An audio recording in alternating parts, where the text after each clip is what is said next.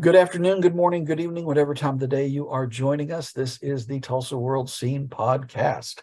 I am here with my colleague, the lovely and talented Jimmy Trammell. Our summer intern, Lydia Fletcher, is on assignment, as they say.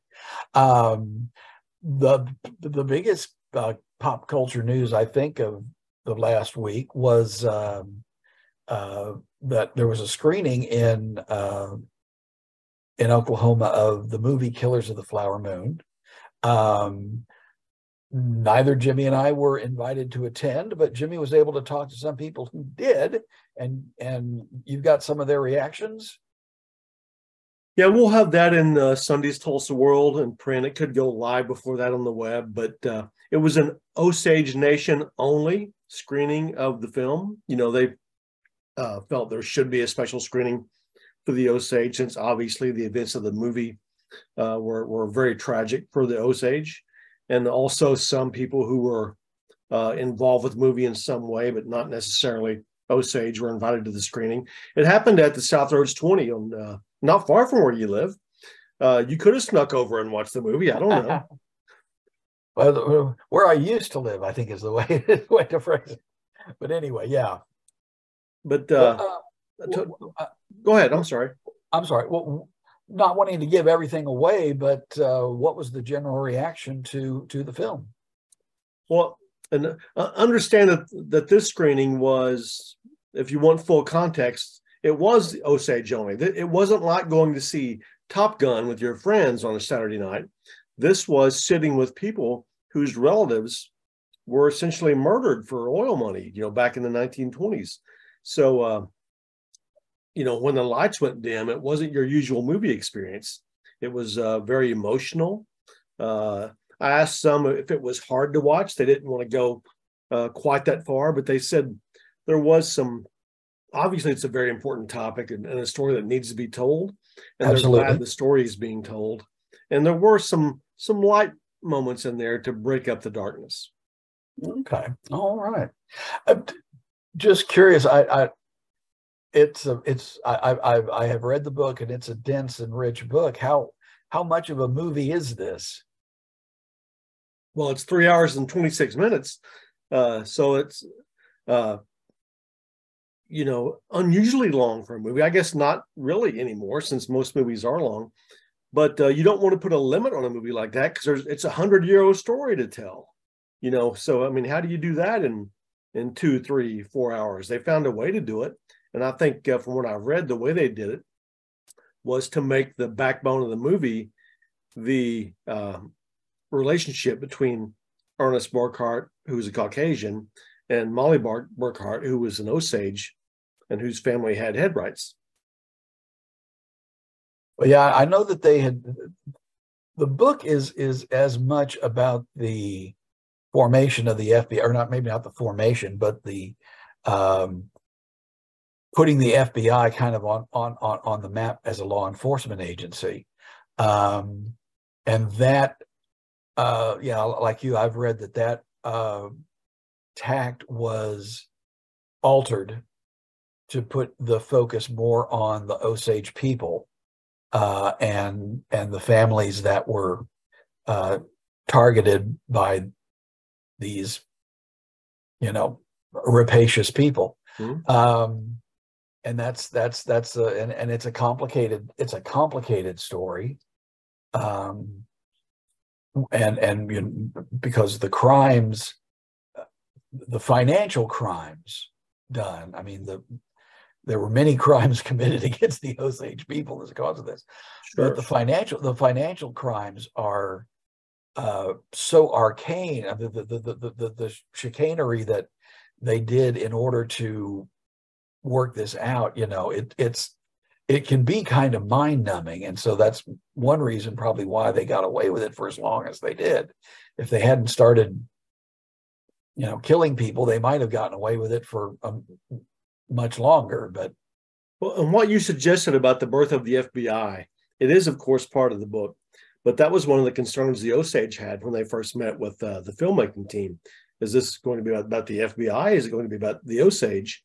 And to a person, everyone I've talked to said Martin Scorsese 100% did right by the Osage people in telling this story. That is good to hear. That is very good to hear. So, well, remind us again when it's going to be available for wide release. October 6th in limited release. You would hope that Oklahoma would be in that limited release group since it was filmed here. And then 2 weeks later, widespread release, October 20th. Okay. All right. So a couple of months still till that happens. And I know that the Tulsa World is working on a very comprehensive special section all about the not just the making of the film, but all the history behind it. So that's something to look forward to probably in September. Is that when that's supposed to all come down? So, all right. Well, what else have we got? Well, another bit of news, Oklahoma movie TV related, was that Sterling Harjo announced that the season of Reservation Dogs that starts August 2nd, I believe, is going to be the last. It'll be 3 seasons and out. And I think you've got something on Reservation Dogs also coming up this weekend. Yeah, and I was on vacation when that announcement popped, and I believe you handled that story.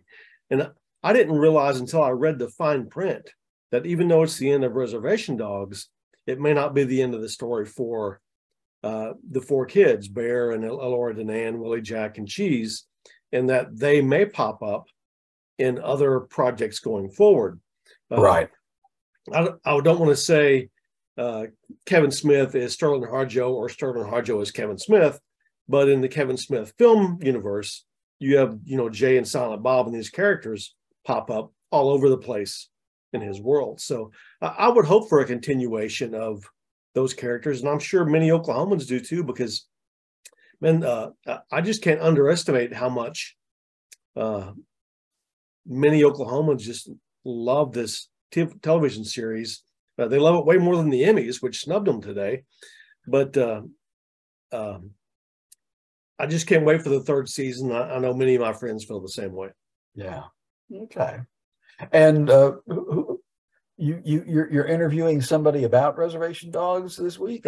One of the recurring characters is I can't pronounce the last name. I know Maddie Carter-Ropel is the kid at the salvage yard who kind of is the sentry for Kenny Boy in the salvage yard in Reservation Dogs. And he is coming to Tulsa for a Comic-Con the first weekend in September. So if you want to get an autograph or have a meet and greet with a Reservation Dogs actor, he will be here, OklahomaComicCon.com. And we'll have a story about that, I think, Sunday.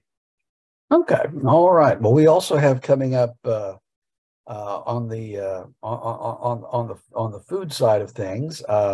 We finally were able to get into Franco's Pizza and Trattoria down in Broken Arrow. Authentic Southern Italian food. And we have a review of that in Wednesday's Tulsa World. We also managed to land a table. Reservations are definitely required if you want to go to Fixin' Soul Kitchen, which opened just about a month ago in downtown Tulsa. That's a review that'll be coming pretty soon. But I'll put it this way: they do okra in a way I've never seen before, and it's really, really good. So you tease me. I'm an okra fan, I know. It's I'll just put it this way: they char it, and it's really, really good. And if you are a fan of collard greens, these may be some of the best you've ever had. So the sides are really amazing, and we tried a couple of the entrees, and we'll get all that in a future issue of the Tulsa World newspaper, available at fine newsstands everywhere and online at tulsaworld.com. We'll also have an interview with Hunter Stone Gamble, a local chef and restaurant owner who has, on the 15th, will officially open Gamble's Jewish Deli at the corner of 11th and Lewis, right by Mother Road Market, right by the newly opened Visit Tulsa Visitor Center, which is very Route 66 oriented. So all those things will be coming up in your local Tulsa world. I know that our intern Lydia has a lot of things going on, so we'll give you lots of stuff to read about in the worlds of culture, both high and low.